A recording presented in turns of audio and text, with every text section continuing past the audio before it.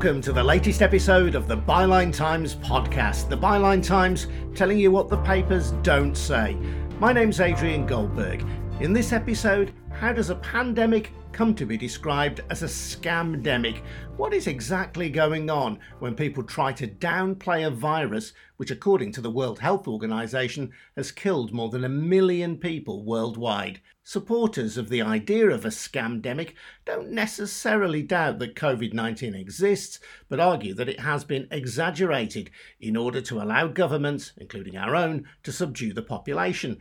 We'll be examining who these people are, why they believe what they believe in, plus later, the unexplained connection between a group of scientists who've called for fewer lockdown restrictions and a PR agency with links to the government. Before all that, just a reminder that the Byline Times isn't owned by any media mogul and we're not reliant on corporate sponsors or advertisers. Our funding comes directly from you, our readers, viewers and listeners. So please take out a subscription. Subs start from as little as £29. Go to bylinetimes.com for details of how to subscribe. That's bylinetimes.com.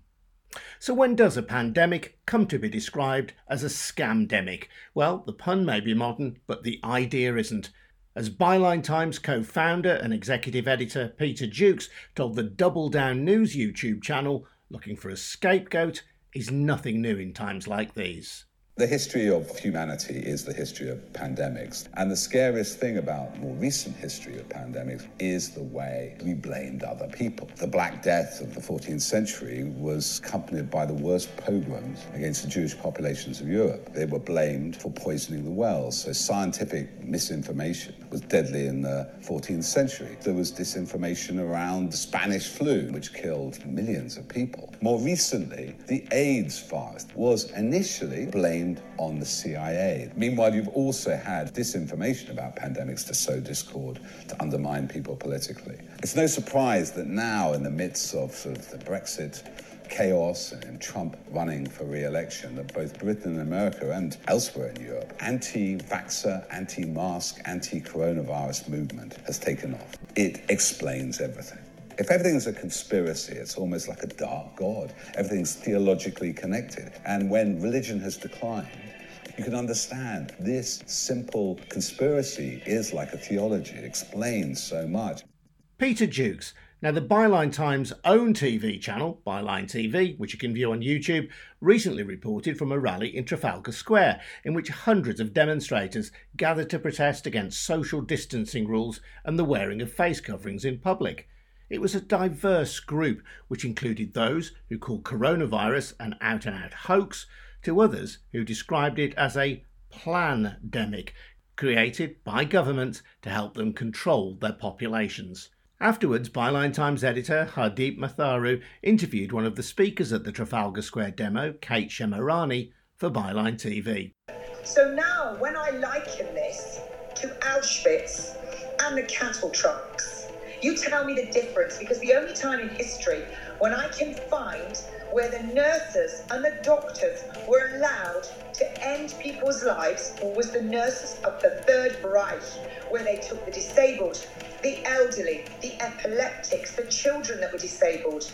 They took them into these places, institutions. They removed food, water. They gave them cocktails of drugs to kill them. The nurses of the Third Reich are here today, and we now have the nurses and doctors. But where is the evidence for what you're saying, Kate, around you likening this to Auschwitz and the Holocaust, which I think a lot of people will find deeply offensive? Where is the evidence? I don't care if they find it offensive.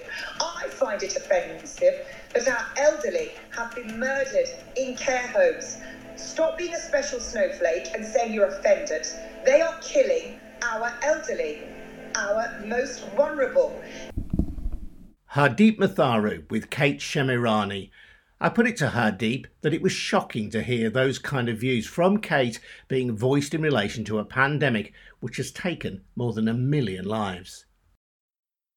Absolutely, Adrian. It's just incomprehensible, really. And as I said, deeply offensive to be making those claims. And I think, one of the things that was most concerning but also informative from my conversation with Kate was there is, this goes beyond reason.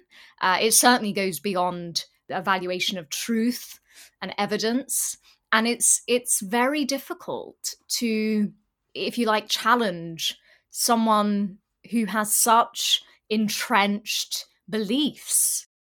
It's interesting that you call it a belief, because there does seem to be an element of those who call the pandemic a scamdemic, which goes beyond reason. It's people who hold on to a belief that something is going wrong in the governance of our country, the governance of the world, and that there is perhaps some deep-seated, ill-defined corruption out there, of which this is but one example.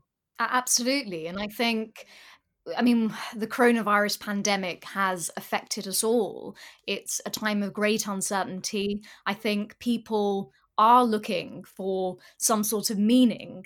What is the thread that runs through what is happening? And I guess not just the coronavirus, but, recent political events, Brexit, Donald Trump, all sorts of kind of unexpected developments, if you like, have, I think, got us to a point which is quite fundamental and profound, which is trusting in truth. What happens to democracies? What happens to societies when we get to the point where perhaps a minority, but a sizable minority, a growing minority, more people than we might like to think, does believe that doubt can be cast on perhaps the existence or the severity of the coronavirus? What are the implications of that for democracy and how we operate in a society and as a political system? And I think that's really profound. I don't think it's surprising that off the back of the coronavirus, people are looking for answers, I guess. And there seems to be a lot of distrust,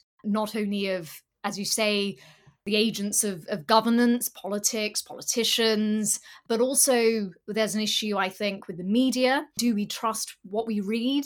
Are we being told things by the mainstream media that would help to counter some of this belief in conspiracies and doubts? I think there's an issue there. But yeah, a lot of distrust is brewing. I think what was clear from talking to Kate was there are a few different things going on also within that. So you could see at the protest in Trafalgar Square that there were some people there, members of the public who, think, yeah, the coronavirus exists, but the severity is being amped up and there are reasons for that. And, we've been inside all this time and it's why these measures being put in place and it's all about our freedom and our liberty. I think there is a group of people who are wanting to question whether the right approach has been taken in this country to the coronavirus. I also think what was troubling was there seems to be another cohort, which is, I'd argue, almost, we have to raise questions about a Trojan horse. So people with different agendas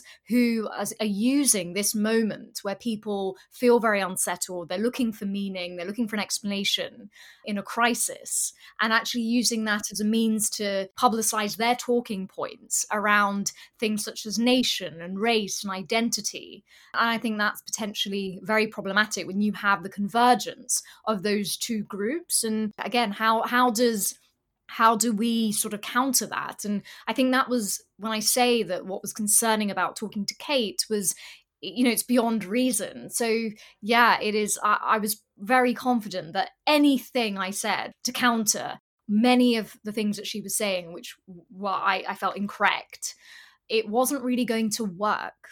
So when you get to that point, what do you do? That's a really good question. And also confronting or challenging these notions that the pandemic is a scamdemic is very difficult when it is such a broad church of people. Because on Kate's analysis, people are being deliberately killed in some kind of organised programme, organised by the state. Other people alongside Kate will tell you that People are not being killed. In fact, far fewer people are dying than we are being told is the truth. And the reason for that is so that the population can be subdued. So there are so many cross currents in there. It's actually quite difficult rationally to address one of those without contradicting what you might say to somebody else. They aren't all singing from the same hymn sheet, but they are united in thinking that the coronavirus, as it's described to us through the mainstream media and by government, isn't true. Yeah, I absolutely agree. People aren't singing from the same hymn sheet. And I think when it comes to sort of very extreme comparisons, such as the ones Kate was making about COVID-19 and the Holocaust and Auschwitz and a deliberate program to sort of murder people, I think we must always call that out and condemn it, present the evidence, challenge. I think when it comes to maybe this other cohort or cohorts of people, members of the public who, as you say, Adrian, have these varying views about the pandemic and how it's and how the response to it by politicians. I think what I would say is that it's very easy, I think, to just dismiss and to sneer. And I don't think that's the right approach. I think the starting point has to always be understanding, not endorsing, not in agreement, not saying, well, actually, yeah, maybe I should believe that, but understanding how it is that certain people have developed these alternative interpretations, why are they vulnerable to that? Why a proportion of our society is susceptible to perhaps giving credence to movements such as QAnon, which is talking about sort of, Donald Trump as some sort of savior of the world from pedophilia. What is motivating that? And I think actually the answers are not easy. They're much more structural. They're very complex. In a world where complexity is difficult to convey and to explain, and we're looking for black and white sort of explanations and solutions and simplicity. The world is getting more complicated. Coronavirus is yet another example of that. In a time like that, you go to simplicity, or some people will go to simplicity, not complexity, not nuance. I think that's also part of it. But I think it's understanding and not just dismissing these people as, oh, this is just stupid. Why? How can people, people believe it and they're citizens in the country. They're your fellow citizens. And if we all have to live in this country, we must try to understand what's happening, but not endorse. Who does this benefit then? And what political forces seek to benefit from this kind of uncertainty? I think on a fundamental level, it benefits and comforts people who feel that the world is increasingly an unsettled, uncertain, and scary place. In terms of who then capitalizes on that, it's populists and it's demagogues and it's organizations that want to harness the fact that people no longer have trust in the truth and they're doubtful of evidence and science. People who want to sort of use that to their own ends, I think is the main one. I think it also benefits all those who want to expose the vulnerability of democracy, I guess. I think what we've learned in recent years in particular is that democracy is not simply the end of history and an end point. It's something that has to be nurtured and worked on. It can't be taken for granted. We must never be complacent about the freedoms we have and the societies we live in liberal democracies. I think democracy by its nature, which is about plurality, is therefore vulnerable and susceptible to forces that want to undermine it. But I think if you become so complacent with it, you might not see that. And Adrian, we talked about, for some people, it is comforting to have some sort of explanation, whether it's QAnon or scamdemic movement, as to the crises that are going on. And I think the distrust I was talking about that has obviously festered and potentially is contributing to people looking for these alternative explanations, it's a distrust which also breeds disengagement. And I think disengagement is very dangerous. The people who believe that the coronavirus is potentially a hoax or is being cooked up to a certain degree, like you said, they are still our fellow citizens. We live in the same society, the same democracy. But if enough people start to disengage, distrust, and start to turn to alternative sources of faith, essentially, which is what I think it is, then that's a real problem. And the more people disengage, the more they then become ripe for, as I said, populists and demagogues to start moving in and offering them alternative narratives, which is what they're already sort of the path they're already going down. Byline Times editor Hardeep Matharu. So, has the idea that coronavirus is a hoax or that it's seriously exaggerated taken hold amongst the broader population? I've been canvassing views at West Bromwich bus station in Sandwell in the Black Country. It's one of those parts of the UK that has been operating with a stricter version of the national lockdown because of its high COVID rate. So, do people there feel COVID-19 is made up or exaggerated? I think it's a load of rubbish. I believe what I hear off the press. My neighbour thinks that, and I tell her she's talking out the hole in her. What's say? When people like your neighbour say that it is a hoax, Yes. what does that make you feel? Dumbstruck, really, that she could think like that, because she thinks it's all to do with this 5G tower and everything. It's the government's way of trying to depopulise everywhere, and I don't think that's right. That coronavirus is linked to 5G? Yes, the 5G towers that are going. It's radiation. It's not corona, it's radiation. The ridiculous thing of it is, you can't go in the garden and talk to your neighbours. We go in the pub. And meet them. Well, it's such silly things like that. My sister lives in South Australia. They've been on lockdown stage 4, I believe it is, since March. They have a curfew between 9 and 5 in the mornings. Nobody can go out. They can go out, I believe she says, 1 hour a day shopping, one person per household. They allow 2 hours exercise a day. They've police and military on all the roads leading out of Adelaide. And if they stop you without a valid reason that you're actually leaving the state, everyone in a car gets a $2,000 fine. So if it's mum, dad and 3 children, it's $10,000. So would you support something more like that here? Something more of a clampdown? Yes. I would, most definitely, because there's, excuse my French, there's a load of dickheads out there that are flouting it. And I think if they'd done this to begin with, we wouldn't be in the state we're in now. I think it would have been a lot more controlled. Look how many people are here now, no face masks. They're supposed to be wearing them. So even as we're speaking now, madam, you've got your mask on. You're obviously concerned that you either might get coronavirus or pass it on. Well, you don't know, do you? Nobody knows. Nobody knows that. So do you think the rules should be tougher? Yeah, I do. Yeah.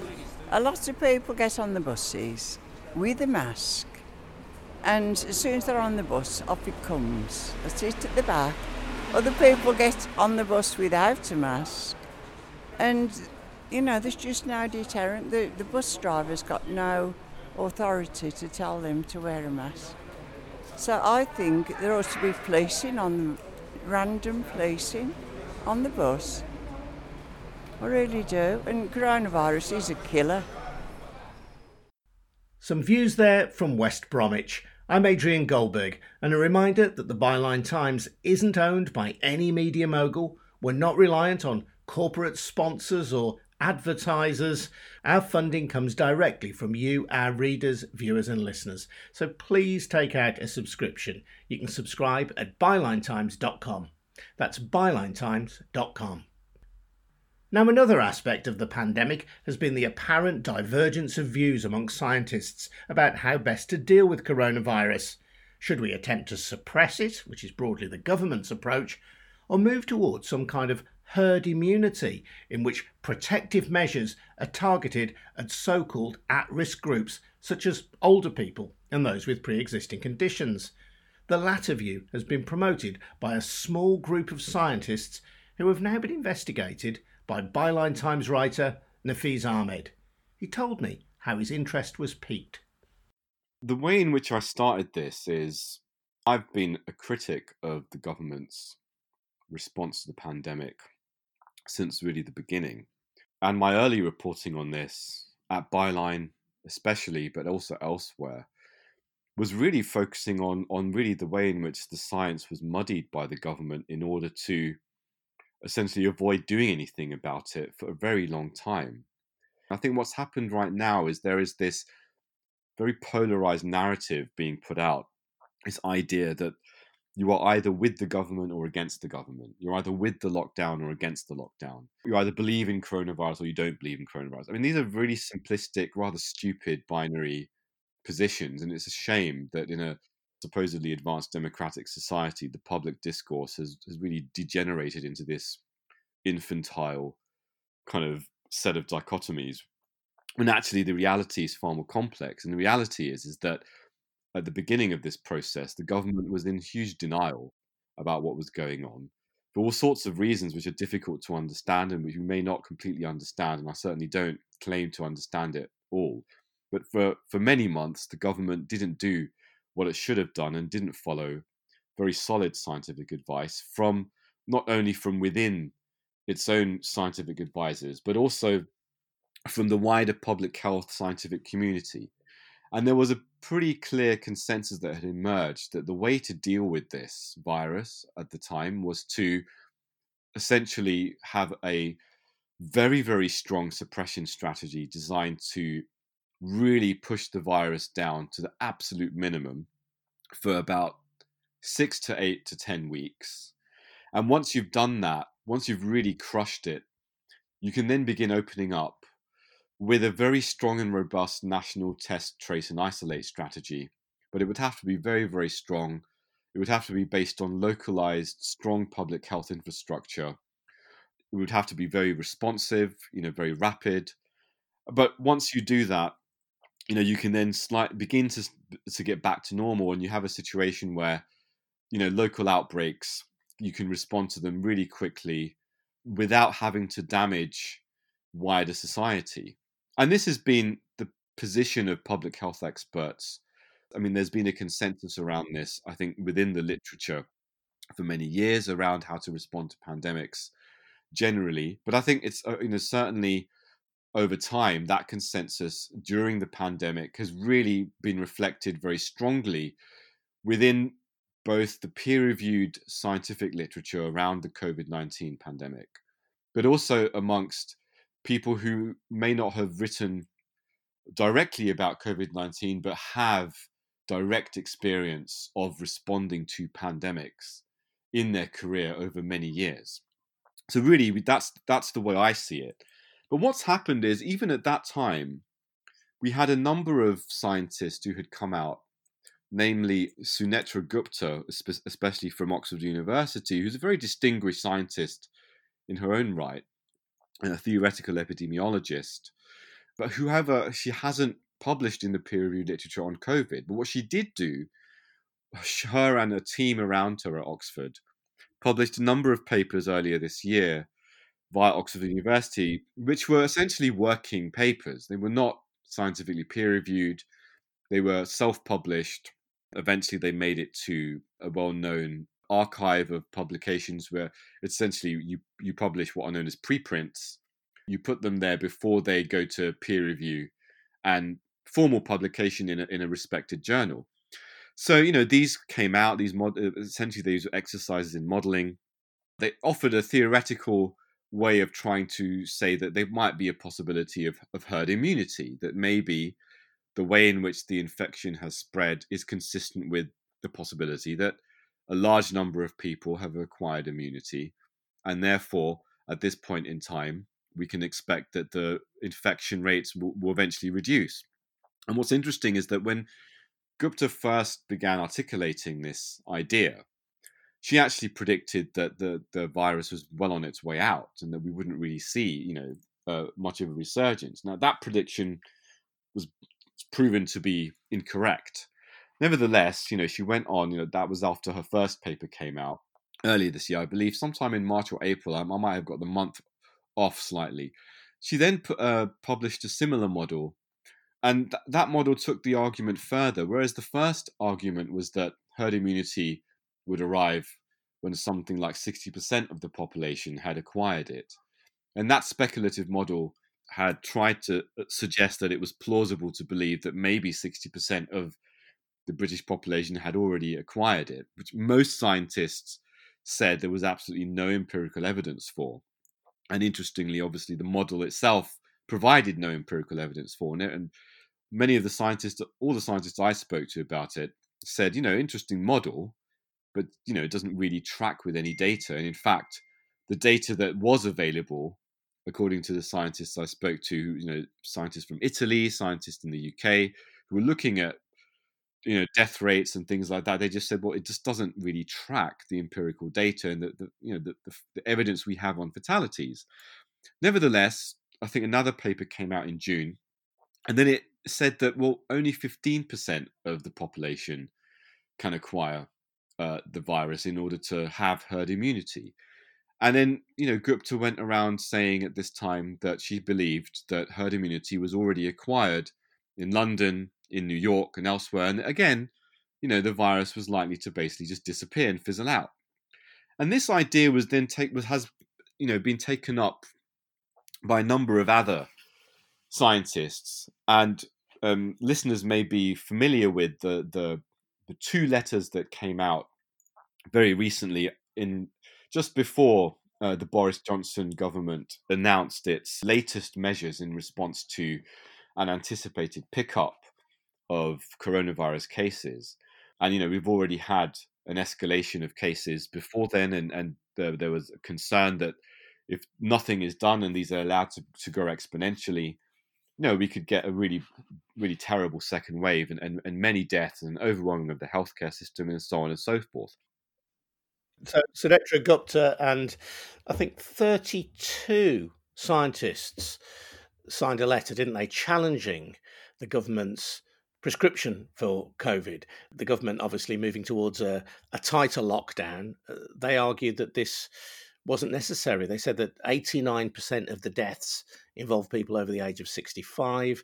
95% of the deaths related to COVID were for people with pre-existing conditions, so that we didn't need this kind of lockdown across the general population. Absolutely. So we had Sunetra Gupta, we had Carl Hennigan, also Oxford University, another very distinguished scientist, and we had Karol Sikora, another well-known doctor. And also a fourth character was identified. So these four individuals were all identified as authors of the letter. And then you had a further set of signatories. Sam Williams, who is an economist and runs a company called Economic Insight Limited. So these guys wrote this letter criticizing the government's approach. And then we had another letter by, I think, something like 28 or 27 scientists saying precisely the opposite, that, urging the government to take robust suppression measures. Yeah, this was, I think, 23 scientists on that, led by Professor Tricia Greenhalgh at Oxford University. You explored the potential motives of these scientists, but I think one of your key arguments against them really was that the way that it was reported, because you had letters supporting the government, you had the letter from the group opposing the government, was the sense that there was some big divide within the scientific community over how serious COVID was and how to treat it. And your argument was that the 32 scientists led by Dr. Gupta were actually reflecting only a minority view, and that the vast consensus was closer to the government's view. Well, here's the thing. I think the most important thing to understand is that the government, even now, is not doing what it should be doing to deal with the pandemic based on the public health consensus. And that's been my position. It's been the position of many other people who are actually, experts at the forefront of this for quite a while. So it's worth bearing in mind that before we reached this situation, I had been pouring through dozens and dozens of SAGE documents to understand what exactly the advice was being given to government. And it was as early as, I think, April, May, June, the government was receiving warnings from scientists of a second wave.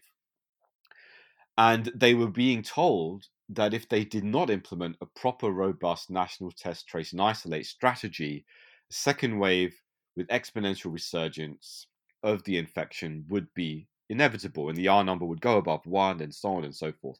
So they knew exactly what was coming.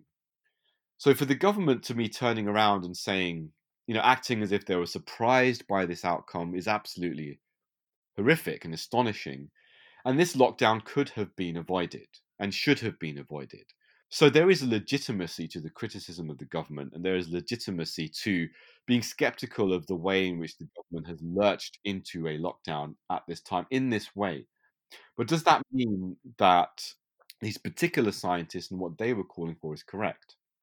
So, having reported earlier on Gupta's work, and I had looked at this scientifically, I tried to understand it scientifically, and I came away with the conclusion that the science behind it was wanting, and that was why she didn't get these papers published in peer-reviewed journals, in my view, from what I can see.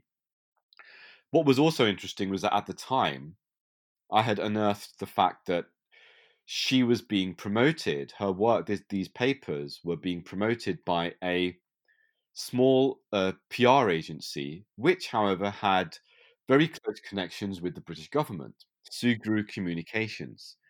Now, this PR firm had done work very recently for the Ministry of Defence, for the British Army, for a number of other agencies, and Kebra Sugru, who runs the agency, himself sits on the board of another company, which is part owned with the same company that owns the Behavioural Insights team, which is part owned by the Cabinet Office and part owned by Nesta.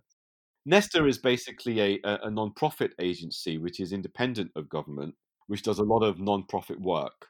So basically we have this kind of nexus of connections which lead all the way back to the government. So I covered this story, and again, at the time, my intention here was not to, I don't know what's going on, but it's very strange, very murky, and I contacted Gupta to find out what was going on, and why, and what was disturbing about this, you see, really is the question of who was funding Sugru Communications to do this work. If Sugru Communications has this very close relationship with government, and Kebra Sugru has personal direct contact with people who work in the nudge unit, this raises questions really about, is there a conflict of interest? Now, I didn't offer any particular theory or construct about exactly what was going on here, but I put this out, and I put this to Gupta, and Gupta just didn't reply. She didn't respond to any questions, didn't offer any clarification. I mean, she could have at least have said, look, I understand why you're asking these questions, but there's nothing to worry about. It's just a standard PR thing. I mean, there was no response. And so, I ran this story and covered it, and again, no response. So Gupta herself has this, she seems to be moving in these circles, and Sugru Communications is consistently behind the scenes. Sugru Communications were found retweeting the letter that had just been put out by Gupta, Sikora, and Hennigan. So, there is this active, ongoing communication support for what they are saying, and it really does raise questions, and I've asked them publicly and in private correspondence, before I ran my most recent story as well, who is funding this support? No response was received. And so I, went further into looking at Hennigan and also looking at Sikora, and Carol Sikora is, and this is a matter of a long-known public record, that he's someone who has actually worked as a paid lobbyist. I mean, many years ago, set up a group called Doctors for Reform, which was described by many other MPs in the Houses of Parliament as nothing more than a conservative front group. He's worked with people like the Institute for Economic Affairs, which is, again, very well known as part of the Tufton Street network of lobbyists who have been lobbying for a hard Brexit. And he's also, most astonishingly, was paid to appear on American television adverts, funded, pro-Republican Party adverts, essentially criticizing the NHS and calling for the dismantlement of the NHS. And he himself has interests in private healthcare and so on and so forth. And all of this, to my mind, is very salient to understanding whether there is a set of lobbying forces having an influence on the opinion that they are articulating. Carl Heneghan also is not free of these sorts of concerns, apart from the fact that everything that he's been saying about COVID-19, so he's been one of the strong voices who's recently been saying, he published an op-ed in The Spectator, he published an op-ed in the Daily Mail, saying essentially the same thing, that he believed that the COVID-19 death toll had been potentially exaggerated, the way in which the numbers were calculated was incorrect, blah, blah, blah. Now, the thing is that he's been making these arguments at his Oxford COVID-19 Evidence Service, which is a platform that he set up and received funding for himself. And the thing is that every entry where he makes these arguments, and he essentially self-publishes these on this platform, they have a disclaimer at the bottom, and the disclaimer says not only that these entries are not peer-reviewed, it actually says that please do not use this as medical advice, and fact-check every single source that is cited in the entry.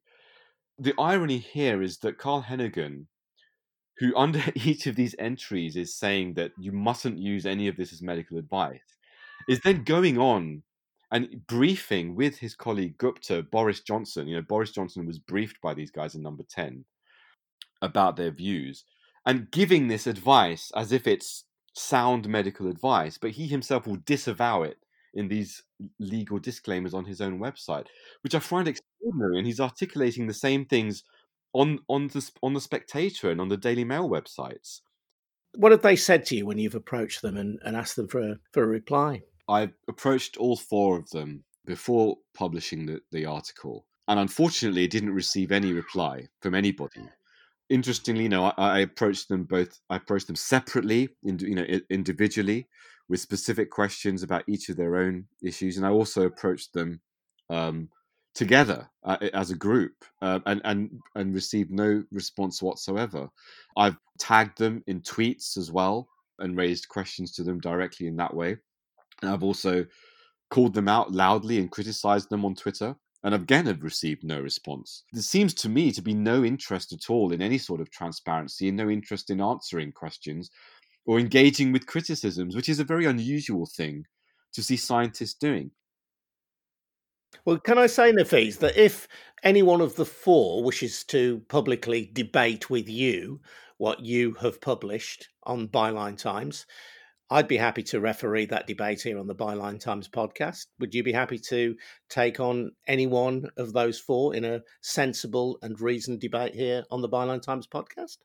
Absolutely. I'd be delighted to have a chat with them as a journalist, trying to find out where they're coming from and to ask them questions about all of the issues that I've raised here. One of the questions I would ask one of the other co-authors of the letter, Sam Williams, for example, is when he had his 2.3 million contract with the government as an economic consultant advising, HM Treasury and various other departments, and that contract was active when he signed this letter, and also was active when he wrote a horrifying economic study, which actually deliberately underestimated the COVID-19 death toll and suggested that the net impact of the lockdown was worse than the COVID-19 pandemic itself. And by the way, everyone I've spoken to about this piece of work, which he published at the time, has said that it's nothing more than pseudoscience. And this is the kind of stuff. It's very difficult to understand how these three scientists would team up with someone who's written such a ridiculous thing and then put forward to the government the idea that the net result of suppressing the virus would be worse than the COVID-19 pandemic itself, when it's based on such spurious evidence. So that's why I do believe that these are fringe voices, and that most of the scientists that I've spoken to have indicated, and the scientific literature seems to indicate, that there is a public health consensus. But I should emphasize that consensus goes much further than what the government is doing. Yes, the government was right to begin to take action and to try and suppress the virus.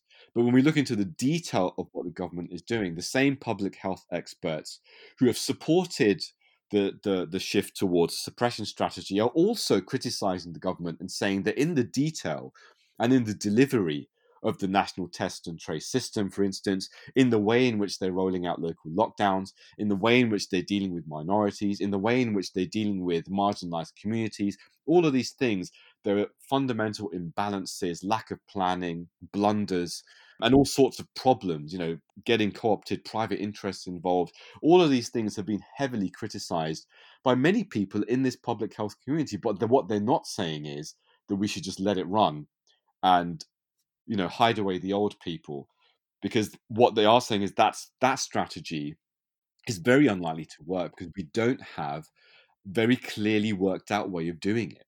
And of course, there are other questions around what people are calling long COVID, the fact that young people and people who aren't in the elderly category are experiencing very dangerous COVID symptoms. Some of them are still dying. Yes, they are a minority, but they are deaths. And there are people who are suffering all sorts of long-term symptoms, which we don't really understand. So this is what the public health community seem to be saying, is that we don't understand the virus.